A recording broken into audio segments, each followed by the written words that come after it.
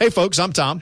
And this is Keith. And you should know that by now if you're listening to this very program. We talk a lot about the Dunlap Champions Club. Often it has to do with football season, but the season is over. It's in the rearview mirror. But very important note here, don't put the Dunlap Champions Club in the rearview mirror. One of Tallahassee's largest event spaces, the Champions Club is quickly becoming the go-to place for charity functions, meetings, and events. Located on the 4th floor, Champions Club consists of an east area, a west area, or you combine them. Featuring floor-to-ceiling windows overlooking Bobby Bowden Field, providing a spectacular view for all of your guests. We've been there. We've done it. It's worth it. Great event space. If the 4th floor doesn't suit your needs, there's also the 6th floor, whether it's the southeast terrace or the southwest terrace. Regardless of configuration or number of folks, the Dunlap Champions Club, a great event space and can accommodate your needs. For more information, Mr. Jones? Let's see. You should call the FSUChampionsClub.com, FSUChampionsClub.com website. Do you call the website or do you just log into the website? You call the number. Oh, what's the number? The number is 644-1830 or, again, online, FSUChampionsClub.com. He's Keith. I'm Tom. We're done. Broadcasting live from the Prime Meridian Bank Studios in the capital city of Tallahassee. This is Front Row Knowles with Tom Block and Keith Jones. Front Row Knowles is brought to you by Cornerstone Tool and Fastener. Online at ctf.nu. Now, here's Tom and Keith.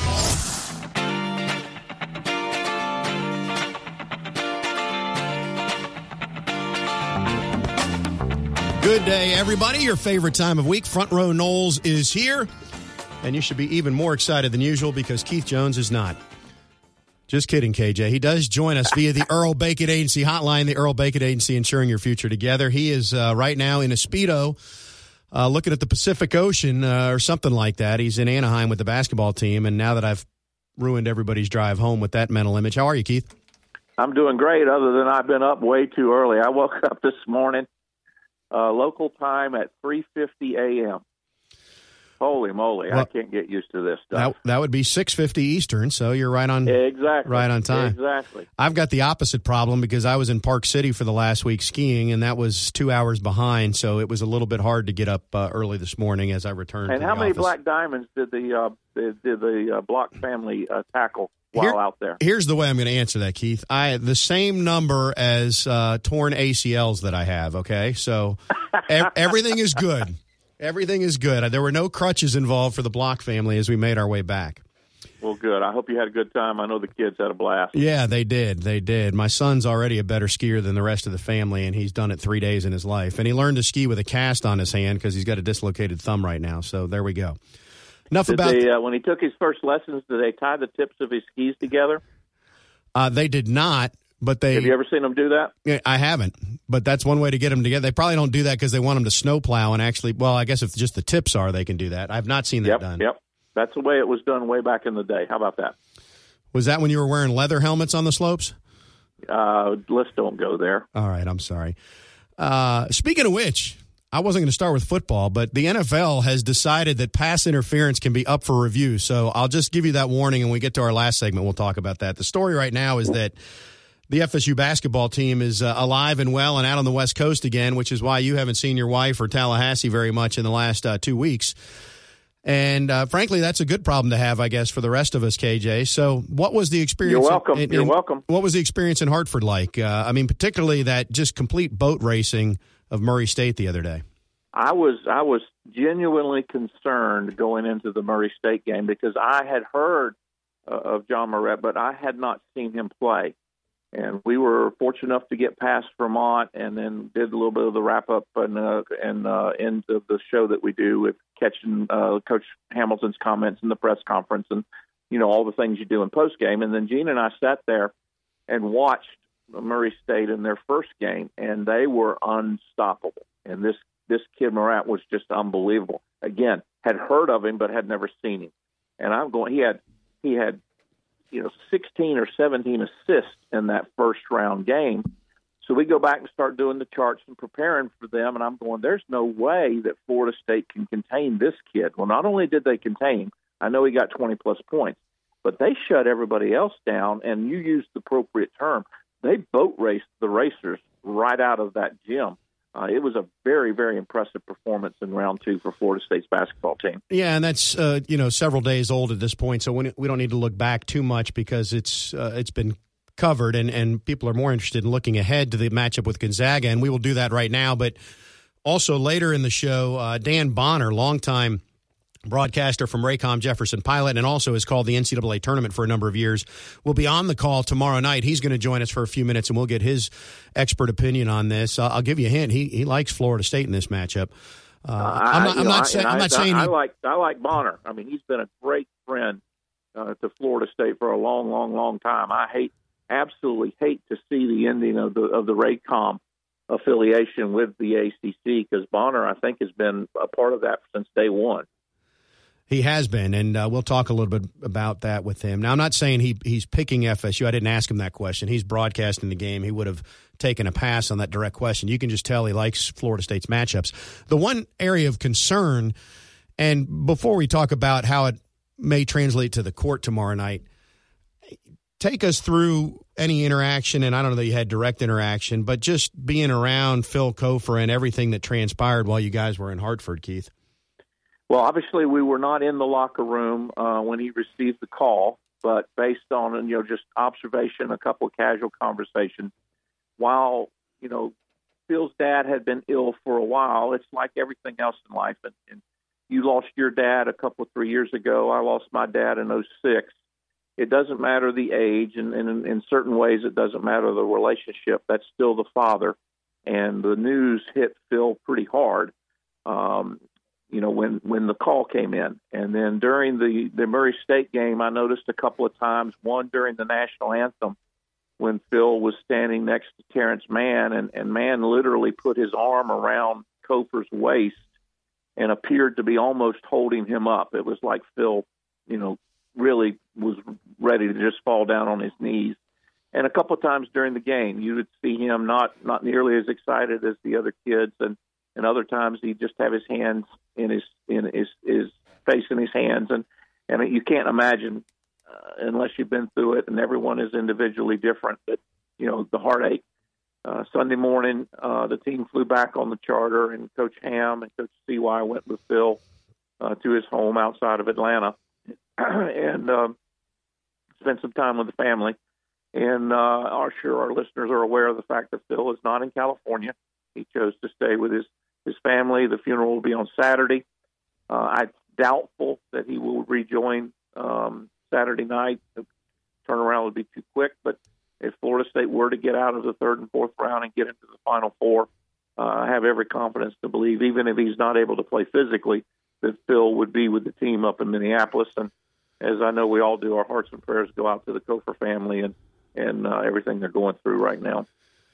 Certainly, I echo those sentiments, and what you just described would be a storybook scenario if Florida State could advance to the Final Four and Cofer is there, even if he's on the bench in sweats and not suited up to play, because at that point you'd have the, how mentally prepared is he, plus he would have missed time physically. But I think the fact that he would be there, we saw what, and let's go back to Murray State. So that boat racing, Keith, how much of that was just a better team? How much of that was chip on the shoulder because they got tired of hearing about Ja Morant? How much of that was we're gonna win this one for Phil? How do you kind of dissect or how would you dole out those percentages as I'm asking you to in terms of? Well, if I'm a coach or a fan, I'm hoping that it's 50-60%. Let's play this game and let's play this tournament for Phil, because that can carry over. The kids were wearing a little patch on their jerseys with Michael Cofer's initials, the dad's initials. Coaching staff had pins. You would like to think that that could carry over. They verbally said that they're dedicating the rest of the tournament to Phil's family and the memory of his father. That can be a great motivator. There's no question. So, I guess you'd have to ask the kids individually, but as a fan of the team, you would hope that extra motivation could continue for 4 more games. It would be wonderful if it did.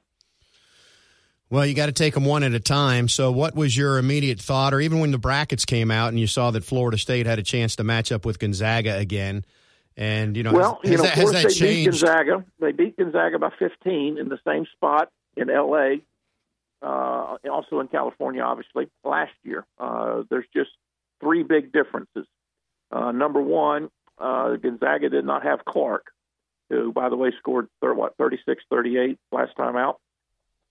Tilly didn't play, their other big man. And number three, this is, as Coach Hamilton has cautioned and educated all of us, it's an entirely different year, an entirely different team for both the Bulldogs and for the Seminoles. On paper, Tommy, this team's unbeatable. On paper, they shoot 53% from the field. They're right at 40% from Freeland. They're outscoring opponents by an average of 24 a game. They average 18 assists. They create turnovers. They have steals. They block 6 or 7 shots a game. I mean, it's impressive on paper. The good news is the game's not played on paper. It's played on the hard court. And Florida State has every right to believe they can stand toe-to-toe with the Bulldogs. It will be a very, very difficult game, and it will be a monstrous win if Florida State is able to get by. And they are truly deserving, is Gonzaga, of being a number one seed. Well, going back to what I asked you previously, is it athleticism? Because one thing that's not there this time around, there's no element of surprise or Florida State sneaking up on Gonzaga. I mean, if I'm Gonzaga, I'm excited that I have a chance to avenge what Florida State did to me last year. That would be the mentality I would take. That said, and I think you're correct. That said, once the ball tips, I mean, part of the reason that Gonzaga shoots 53% from the field is they're a great transition team. But if you get into a transition game with Florida State, you might end up like Murray State. There's only a couple schools in the country, I'd say Duke and Carolina, that really can go up and down with Florida State. Now, maybe I'm selling Gonzaga short there, but I'm not sure that that's the style I would play if I'm Gonzaga, especially because you got to keep some guys back, to fight for some rebounds, unless you're just going to concede offensive rebounds to get back and stop Florida State. You dance around and bring up 2 points that I'd like to stress. Those were the Jones' comments of why it's going to be difficult to beat Gonzaga. Here's the positive. And number one, you're right on the money in transition. Florida State can run anybody out of the gym. They proved that against Murray State. And if FSU is able to get into their transition game, nobody can stay with Florida State in the transition game. Number two, Gonzaga only plays 6. They only play 6 kids. The 7th and 8th kid that they play average about 3 and 5 minutes apiece. Now, this late in the season, that doesn't mean you're going to wear them out or wear them down. But what it does mean is if you get into a transition game, Florida State can substitute and Gonzaga's players can get winded, not worn down or fatigued, but winded, and Florida State can keep running new people at them. And that's exactly what you saw in the Murray State game. In fact, Michael Polite's son comes in and plays 13 or 14 minutes. He hadn't played 13 or 14 minutes in the last 5 games combined. Anthony had been a no-show. He comes in, hits 2 big threes, gets a couple of steals. Savoy hits his first 3. He hadn't been playing much. MJ didn't score, but he was unbelievable in assists and defense. And so you can run fresh bodies in between media timeouts and literally run somebody out of the gym with this Florida State team if they choose to do that. That's the positive, and that's why I think Florida State has an excellent chance to be victorious over Gonzaga come tomorrow night. So what's the negative? The negative is Florida State sometimes can't get into their transition game. They can't find the appropriate ways to push the ball up. And if they are unable to do that or choose not to do that, and the game becomes a little slower, I'm afraid you're playing right into Gonzaga's hands. Well, it's interesting because I think Gonzaga would rather go up and down. And I have not seen a ton of Gonzaga play this year, just looking at their numbers and hearing the comments that they've got a great transition team and that sort of thing. But just look at last weekend in Hartford as a snapshot. Your better play against FSU is going to be to slow it down, like Vermont did, and hit some shots from the outside. And they might very well choose to do that, at least early on, and see if it works for them. And certainly Coach Few and his staff, I'm sure, are considering that. I want to go back to a topic we kicked around. Maybe it was 2 weeks ago in advance of the ACC tournament, Keith, but there's been a lot more I've seen on social media and just good positive comments about Terrence Mann and his legacy at Florida State. And I'm still wrestling in my head to come up with an appropriate comparison to who Terrence Mann is, because he's not the guy viewed as the best guy on the team. Yet when you look at his 4-year run, it's been remarkable. And last week, he just put Florida State on his back there against Vermont to get him through. But he is just always a smile on his face, always a positive force for his teammates. Just a really, really solid career. Well, again, I go back to my earlier comment. Who was standing beside Phil Kofer and consoling his friend during the national anthem prior to the Murray State game? I mean, that one snapshot will tell you who Terrence Mann is. The other thing I would tell you is I don't know, and we could spend some time. I'd have to pull out some stuff to remind me of names. I don't know who you would compare him to, who you would compare Terrence to as prior Florida State players. But here's what I would ask any of us. Who would you rather have on your team in the last 3 or 4 minutes of the ball game, in a tight ball game, than Terrence Mann? Well, he does so many things that don't show up in the box score, most notably pulling down rebounds. I mean, just think this year, there's probably been 6 games where he's gotten an offensive rebound or 2 with 3 minutes or less to go that has prolonged a possession and turned it from a 30-second possession to a minute possession for FSU as they're trying to chew up the clock. I mean, that kind of stuff just doesn't show up. And the fact that he's added a three-point shot that's been consistent. I mean, he was number 5 or 6 in the ACC. Now, he's not going to shoot 10 threes a game, but he's going to make 2 or 3 a game now, which was not part of his arsenal previously. Correct. And then the attitude, though, and this permeates the entire team. And we had Sue Semrau on and talked about this, Keith.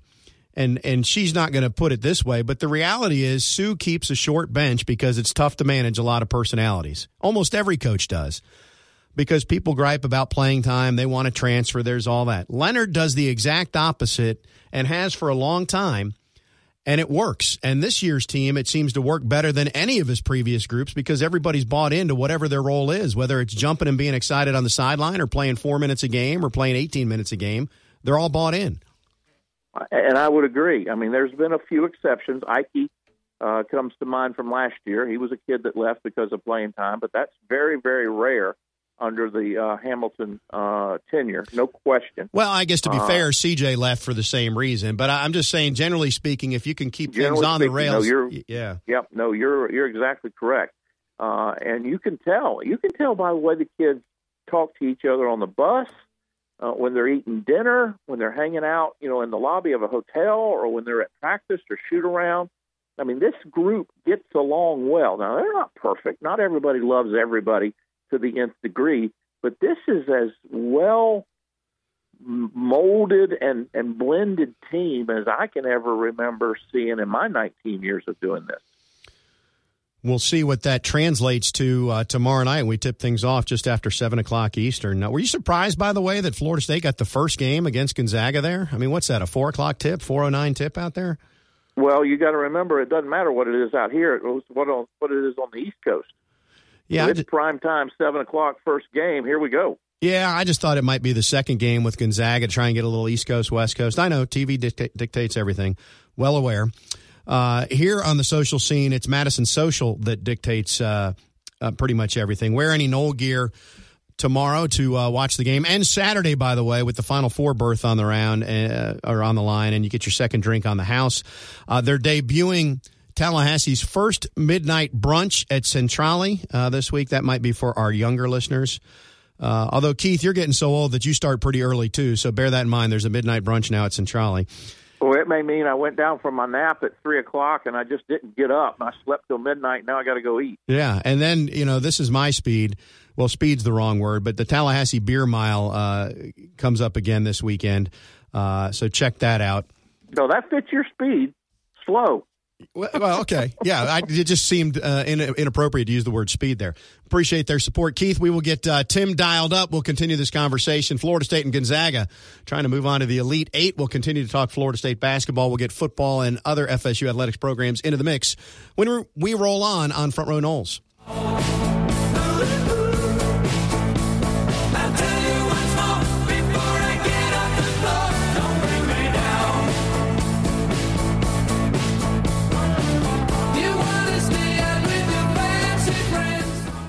Front Row Knowles on 97.9 ESPN Radio is presented by Hobson Chevrolet of Cairo, Georgia. Get your best deal the Hobson way. Now, back to Tom and Keith.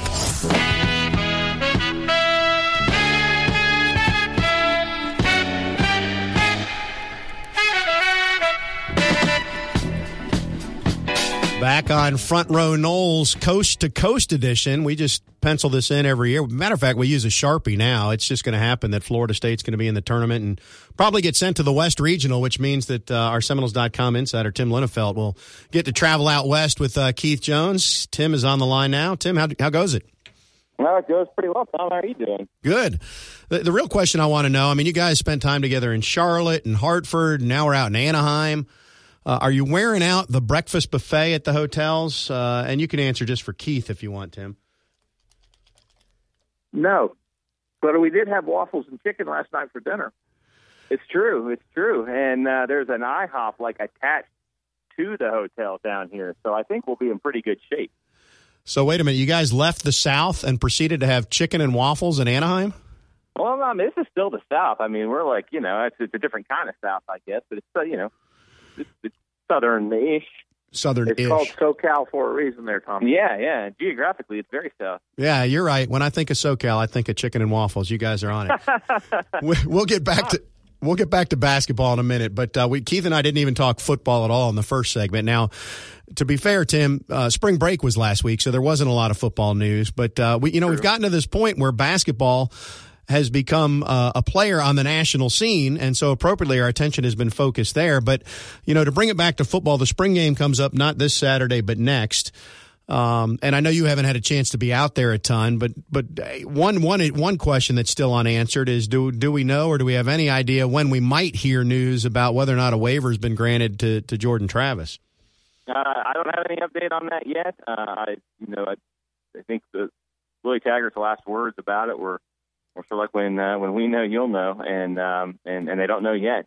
I do think they're still optimistic about it. I think that the situation down at Miami, where their transfer quarterback was granted a waiver in his circumstances, certainly suggests that the good news could be coming for Florida State and for Jordan Travis, but you just don't know. And then that also kind of begs the question of if all these transfers and these waivers have been approved. What's the holdup? When will Florida State's news one way or the other be coming?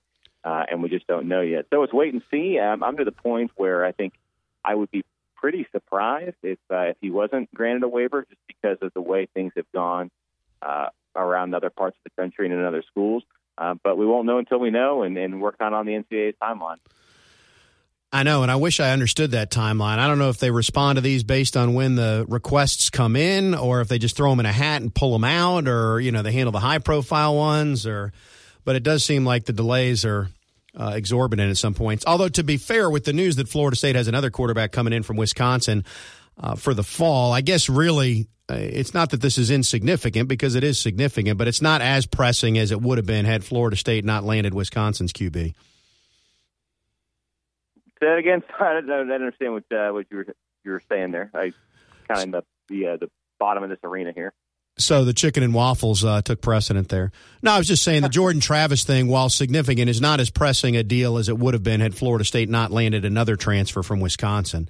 No, I agree with that. And the truth is, I mean, they're going to have all of a sudden a pretty crowded quarterback room in the fall. And we'll see kind of where everybody fits in, and obviously who's eligible and who's not. But in terms of, if you were worried about just having depth and having bodies and having guys literally who can go out and play the position, and more than just the two guys that you started spring with, I think you're going to be okay in that regard. What else of note is happening, or should we be paying attention to on the football field at this point? I mean, man, they just got back out to practice today. It's been about a week and a half off for spring break, and then lining up the schedule with the spring game and making sure you get your 15 practices aligned the way you want them to. So I think they're just kind of getting back in the swing of things. It's kind of an interesting dynamic for me. I know, Jimbo did before one time. I think they split it up for spring break. But overall, it's been pretty uncommon for Florida State to do it that way. So I'm kind of curious, once it's all said and done, Willie Taggart will have liked it that way. If it's good for guys to maybe break up the grind, I guess, of a spring practice, and you maybe come out to the second half of it, a little more refreshed and renewed after being away for spring break. I'm curious to see how that dynamic affects the practices, if it does at all. And beyond that, it's kind of just see how things play out over the next week and a half. No, if anybody cares, I hate it. I think it's silly.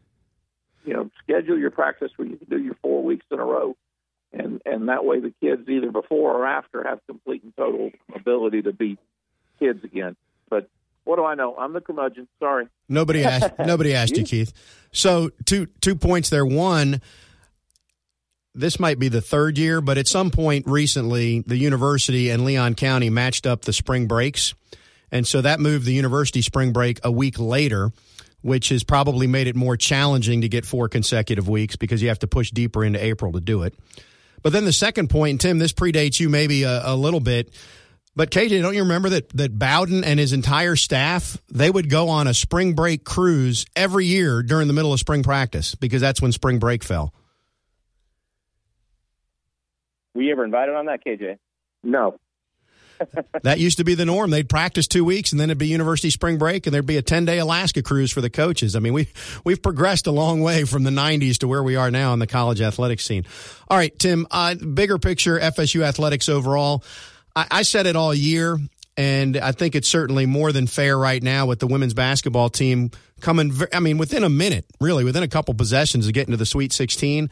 I think that's up there with as good a coaching job as Coach Sue has done, given everything we've talked about this year. She turned over her entire starting lineup, had no seniors, lost 3 players to season-ending injuries, lost 2 assistant coaches. I mean, you're never going to say that you're happy with when your season ends, but I think they really did a nice job this year.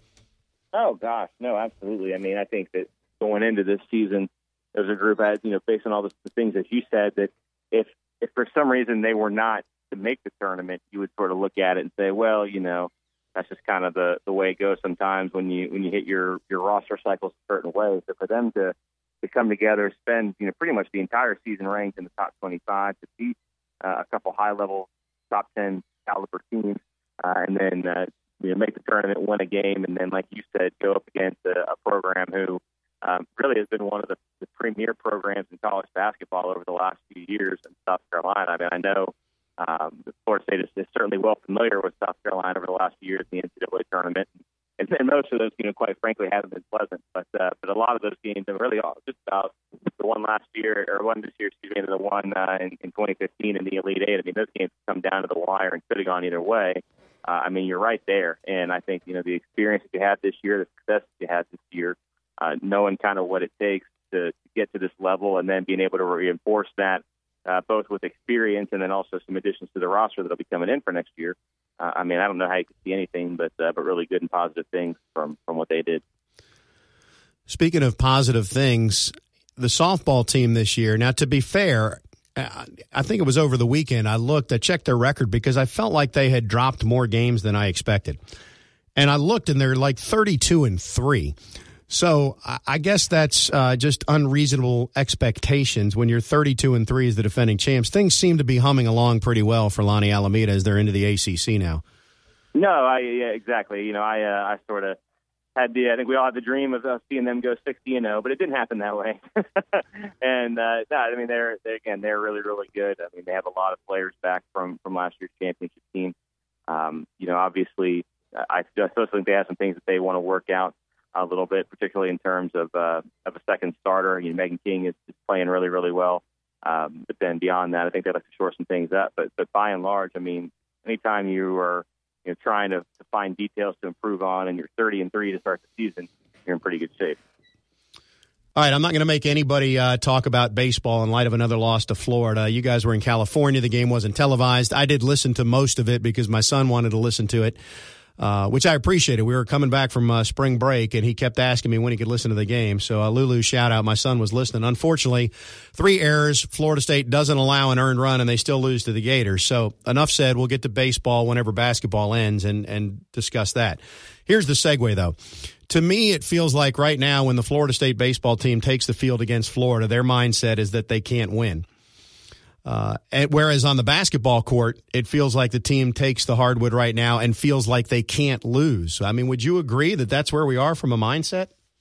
I mean, yeah, it definitely feels that way when you talk to guys in the locker room or just kind of around when they're in the arena or watch them interact. Man, I mean, there's just a pretty kind of cool, confident vibe to this group. I think they really, really like the idea of proving people wrong, whether that's, you've even seen it all season, whether it's, where they're picked to finish in the ACC or where they're at in the ACC tournament or, going up against an NBA draft or a future NBA star in John Morant. I mean, they like to kind of remind people, hey, we're still here. And then when you look back at the results of the last 2 months, they've lost 2 games since the middle of January, and both of those games were to teams that are 1 seed.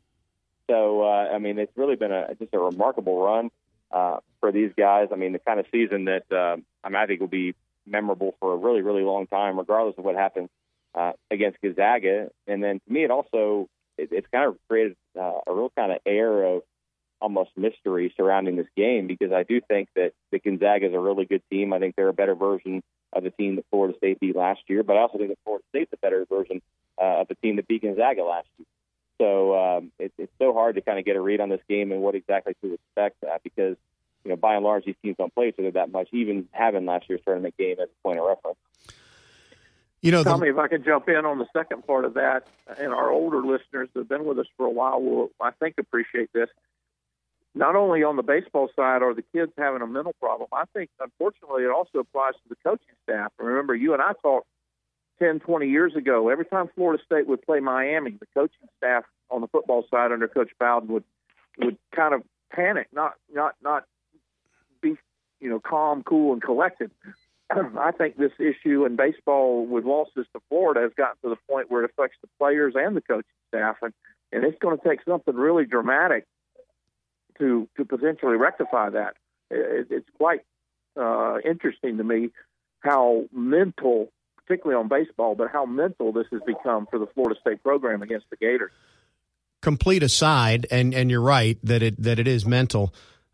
This doesn't feel like that long ago, but I'm pretty sure it was 2010. So I guess we're approaching a decade. But when I was doing the baseball games, this was early in Sullivan's career down at Florida. That year, FSU and Florida played 5 times. They played in Gainesville, Jacksonville, Tallahassee, Tampa, and Omaha, and FSU won all 5 games. Right. So they eliminated them in Omaha. Yeah, they eliminated them in Omaha. That was with Mike McGee and Tyler Holt on that team. So, man, it changes quick. And Keith, you brought us back to baseball, which I was not trying to do. I was trying to stay on the basketball side here. So let me bring it back there, Tim. I'm wrestling in my mind with the loss or the absence of Phil Kofer. On the one hand, it feels to me like they could really use his 5 fouls and his presence out there against Gonzaga tomorrow night. Then on the other hand, I'm thinking, if I'm Gonzaga, how much tape do they really have on Raekwon Gray or Wilkes or Polite or whatever other bodies Florida State's going to throw out there in Phil's absence? No, exactly right. I mean, you have certainly Raekwon Gray's film against Murray State, which was, I think that'll be a help, and that was their most recent game, and he played pretty extensively in it. But yeah, man, I mean, they're a tough team to prepare for in general, and that was kind of one of the themes of the locker room after that Murray State game. And you kind of heard if you follow Florida State basketball, you kind of follow the talking points all year.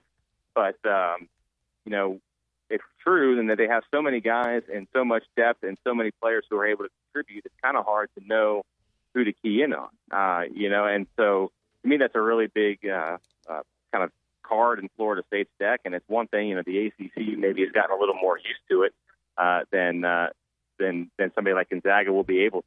So, I mean, yeah, if you want to key in on Terrence Mann or Keondu Cavangeli, and teams certainly tried to do that, you're going to leave Raekwon Gray open on the perimeter, and he's going to shock you when he knocks down a 3-point. How do you like Florida State's chances in this one, Tim? I do. I think it's going to be tough. Talking to Keith, he's probably made this point, is I think Gonzaga's maybe a little bit better than they're getting credit for statistically. I think they're really, really good. Now you have to factor in the conference and the competition that they play against. But man, now I think they have as good of a chance as the number 4 seed has of beating a number 1 seed in this tournament. What have you got for us on Seminoles.com? I was published a story that I had a kind of a fun time writing about the scout team walk-on group that is affectionately known around the program as the Green Team Vipers. I explained the origins of that and the work that those guys put in to get the team ready to go and in practice in the scout team and kind of the respect that they've earned from the scholarship guys as a result of how they handle their business. So it's a pretty fun story to work on, and I think people really like hearing from guys like Harris Credo and Will Miles. Well, bringing us back to where we started, I think we need, you need to pen something, type something, post something, whatever the term is, about the radio crew and their dietary intake while they're on the road. They could rate the chicken and waffles. We could let us know how the IHOP that's attached to the team hotel compares to other IHOPs, that sort of thing. We've already decided that when we're victorious on Thursday night, within walking distance, Mr. Block is a Morton's and a Ruth's Chris, and we're going to be eating well after the victory.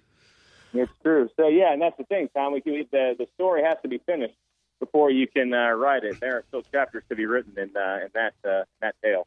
Volumes of chapters to be written. Yeah, hopefully it involves a chapter in Minneapolis as well. Tim, we appreciate it as always. Stay safe out there, have fun, and hopefully you're there for several more days. You got it, fellas. Appreciate it. Tim, don't go.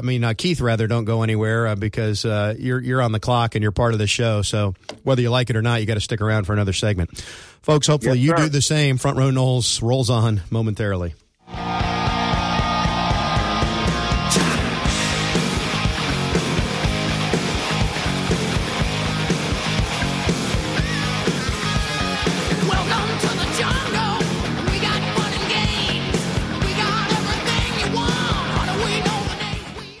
Front Row Noles is brought to you by Cornerstone Tool and Fastener. Online at ctf.nu. Here's Tom and Keith.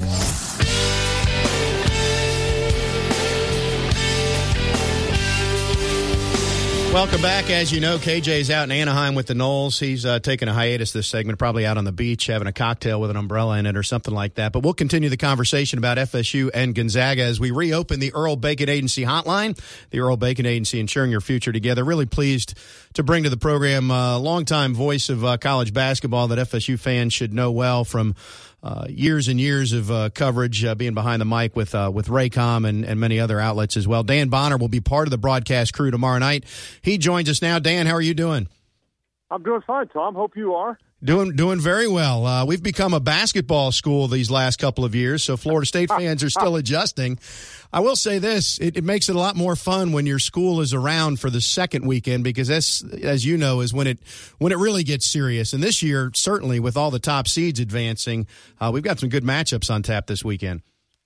Oh, we've got some great matchups, Tom. I read somewhere that the sum of the seeds is the lowest in the history of the NCAA tournament since they started seeding. And so I think that speaks to the quality of the competition that we're going to have.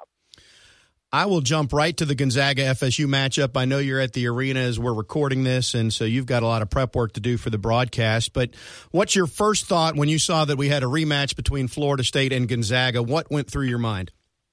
Well, what went through my mind, it was a decisive win for Florida State last year, and so I'm not sure that Gonzaga has really changed all that much.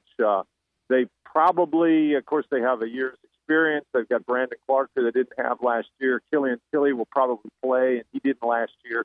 But I still think that it's going to be difficult for Gonzaga, as it is for everybody else, to go against that Florida State defense. And my goodness, if the Seminoles are going to make 11 threes, I think they can feel pretty comfortable against any team they play.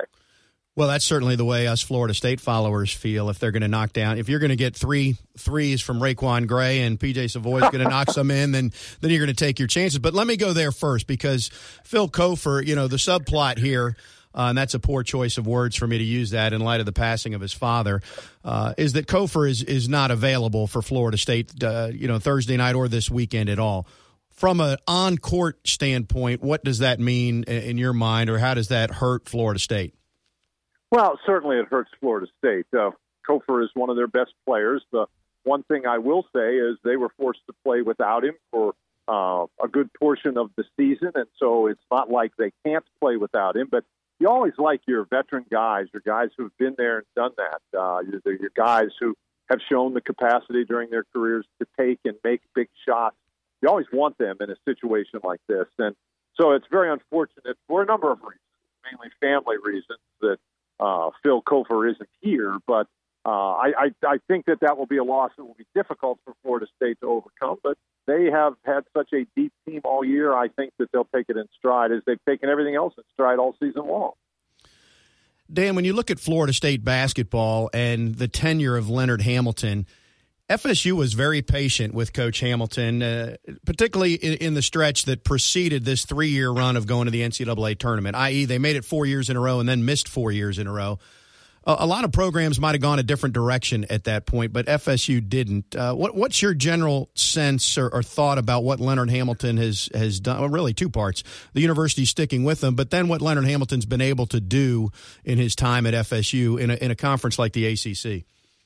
Well, the first question, what about the university? What just shows you they got smart people running the athletic department, because it's going to be hard to find a guy like Leonard Hamilton, a person who just builds teams, and that's what he does. And okay, they're not going to get the greatest players in the world all the time. They have gotten McDonald's All-Americans, but that's not normally the case. They bring guys in, they develop them. Guys come in and they play hard for them. They play together really well. They guard the heck out of you, and that's just the way Leonard Hamilton teams have always played. And they don't have scandal. They graduate their guys, so you can have a guy like Leonard Hamilton. You'd be crazy not to keep him. You mentioned developing players, and there's a lot of guys that could fit that category under Leonard. Al Thornton, certainly one of them. Tony Douglas, after he transferred in from Auburn, and a number of other guys. But Kabengele's the big one right now who fits that mold. So what's impressed you most about his development? And whenever Florida State stops playing basketball this year, the second part will be FSU fans wondering, is he going to go pro or not? What's your thoughts on whether or not he's ready or might be better served by coming back another year?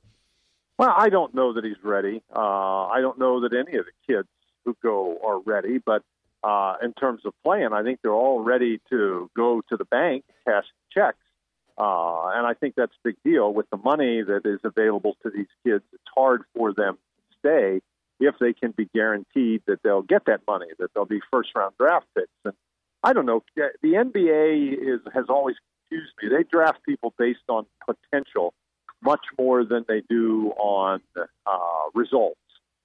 Remember, Malcolm Brogdon was a second-round draft pick, and he became the Rookie of the Year. So, and everybody was scared away from him because he was a fifth-year guy. So, I don't know. I think there's a good possibility that Kabengele will have a chance, but I don't know that I think he's smart enough that if he's not guaranteed a first-round selection, then he won't go.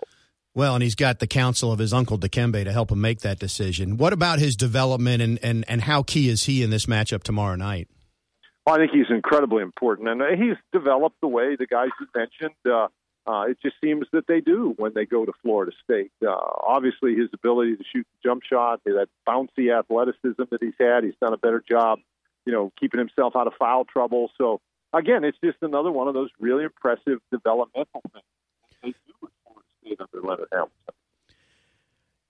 I think Mark Few made the comment, or maybe it was, to be fair, it might have been an analyst that said it, but the premise was that this is the best transition team that he's had at Gonzaga. Florida State, and I go back to last week's game against Murray State where they tried to go up and down with Florida State and got a bad result. Now, Gonzaga is better than Murray State, but what I'm asking is, how do you see this game unfolding? Is this an up and down, both teams just going end-to-end action, high-scoring game tomorrow night? I don't think so. Last year's game was 75-60, and I would not be the least little bit surprised to see a game in the mid to high 60s. I just don't think that Gonzaga is going to be able to get out and go against Florida State, because Gonzaga they're going to really have to fight on the defensive boards, because Florida State's going to attack their own offensive boards. And I don't see the Seminoles turning it over against Gonzaga. And those are the two ways that Gonzaga gets out and goes. So those are sort of the keys by default. But how does Florida State win this game? Well, I think what they do, they win the game the way they've won 16 of the last 18 games. They get down and they make it really difficult for their opponent on every single offensive possession that their opponent has. It's hard to score. And then, if they make shots, they can beat anybody, and I think that's what they do. They make it difficult for Gonzaga on Gonzaga's offensive end. I think that in particular they pressured Josh Perkins. I think he's the head of this particular snake, and they make life difficult for him. And then at this time of the year, Tom, you got to be able to do one thing, and that is make shots. And so if they can make shots, they'll be fine. Dan, we look forward to the broadcast. Let me get one comment from you on the way out about the end of the Raycom Jefferson Pilot era, if you will. Now that we're moving to the ACC network, you were a part of that for a long, long time. So I imagine it's bittersweet. I mean, it's a sign that the conference is progressing, but at the same time, that was really a unique arrangement, and it was well out in front of what was going on around the college landscape when it got started. Well, Tom, it's there's no sweet in the bittersweet for me. I was with Raycom Jefferson Pilot the entire time, the entire 37 years, and I'm just really sorry to see all that go. That was a great family, literally a family atmosphere that they created. They worked really well with the ACC, and I hope the ACC makes all the money they think they're going to make. But I'm very disappointed that Raycom's out of the picture. They were a big part of my life, and I'm sorry to see them go. Yeah, and that makes sense to hear it from your perspective. Dan, I'll let you run and get prepped for the broadcast. We look forward to hearing it. Enjoy your work. Thanks for what you do for college basketball and college athletics. Thanks, Tom. Dan Bonner, who will be part of the broadcast crew for CBS and TNT tomorrow night. Kevin Harlan has the play-by-play. Dan Bonner and Reggie Miller with the color commentary, and Dana Jacobson will be on the sideline for the rematch of Florida State and Gonzaga, which we're ticking closer as I talk to tip-off, a little bit over 24 hours away from FSU trying to get back to the Elite Eight. We will get back to Front Row Noles right after this break. Stay with us. Felt so good, like anything was possible. Hit cruise control and rub my eyes. The last 3 days, and the rain was unstoppable. Front Row Noles on 97.9 ESPN Radio is presented by Hobson Chevrolet of Cairo, Georgia. Get your best deal the Hobson way. Now, back to Tom and Keith.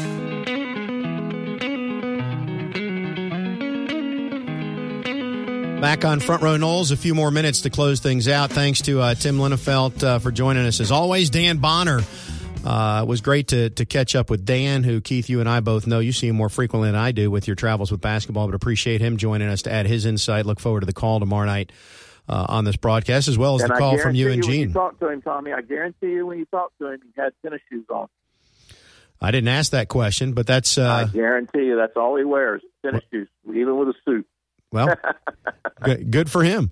Good for him. Many of us sportscasters used to wear shorts while we were anchoring the 6 o'clock news. I won't name names or admit whether or not I was included in that group. Hey, I'm looking at this Gonzaga schedule, and you mentioned something in the break. They're 16-0 in conference, and nobody's challenging them in conference at all, although St. Mary's did beat them in the conference tournament. And in some respects, this is not a perfect comparison because Florida State validated it at the complete national level by winning a national championship. But when you think about FSU football in the 90s in the ACC, they had no competition. I mean, they beat everybody by 35 and 40 points.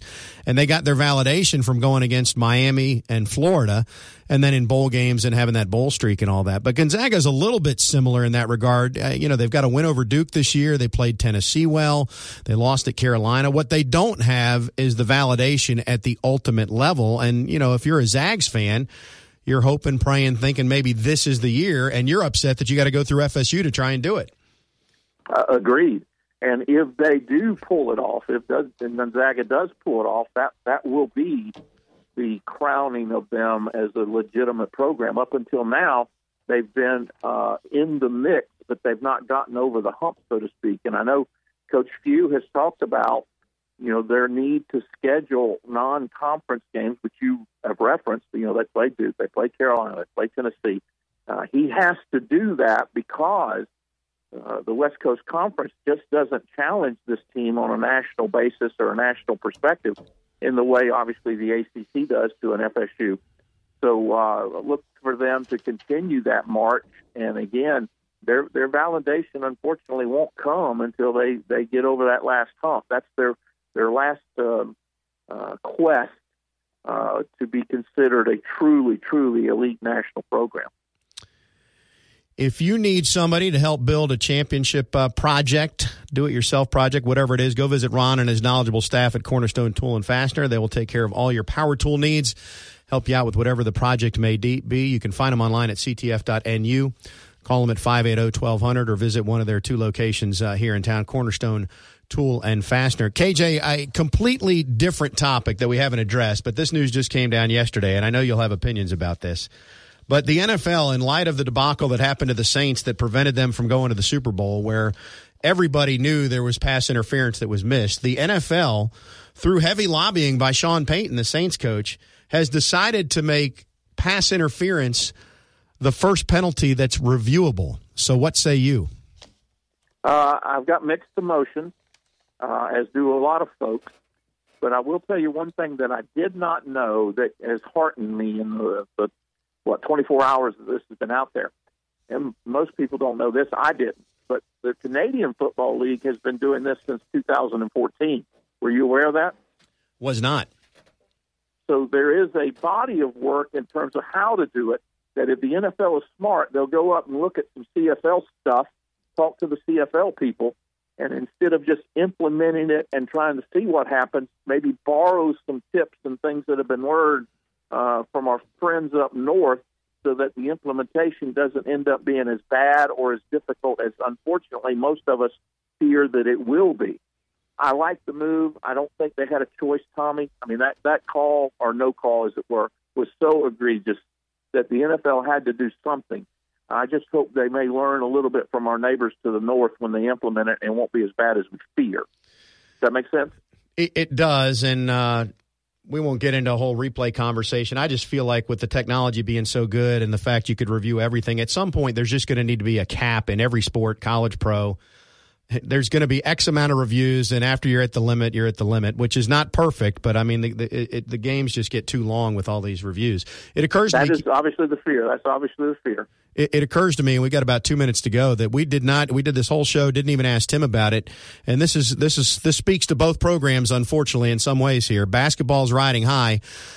Florida State's pro day is tomorrow, and we didn't even mention it. And Brian Burns and where he goes is the biggest player there. But you've got some other guys who are, they're going to get invited to camp, whether or not they get drafted or not. It's an important day for them to show what they can do. I'm talking about the Eberleys and other guys that are eligible at this point. Yeah, and I think the commentary, unfortunately, is a sad one in that it's not going to be unlikely, and it's probably going to happen where FSU only has one kid drafted this year. Now, he'll be a top 10 pick, but agreed, but there's only one of them. So that speaks, and we don't have time to get into it, that speaks to all the fuss and fretting about Florida State didn't land a top 5 recruiting class this year. It was only number 15. Well, the class that was a top 5 class, there's only one of them that's going to get drafted this year. So, yep. And what do we say about these 5 stars versus 3 stars that come in and get developed? Wait a minute. We ain't got time for that. I didn't want to go into a 5-star versus 3-star conversation again. That's going to be on my tombstone. Coach Bowden's tombstone said at least he played Miami. KJ's tombstone is going to be 3-star versus 5-star. You pick. The Wake Up War Chant guys call Ira 5-star Schofel. I'm going to start calling you 3-star KJ. There you go. Keith, enjoy IHOP while you're in Anaheim. Hopefully Ruth's Chris and Morton's is also in the plans after a win tomorrow night. After a big win tomorrow night, I'm going to enjoy it. I will. All right, Keith Jones is just racking up the hotel points, the frequent flyer miles, the calories. He's doing it all. He'll be on the call with Gene tomorrow night, Florida State and Gonzaga, 7:09 Eastern tip. And if things go well, Keith and I will once again have to do this show from separate locations next week because he'll be in Minneapolis for the Final Four, and I'll be here. That's just the way it rolls, unfortunately. Thanks for tuning in. We do this every Wednesday. Talk to you again next week.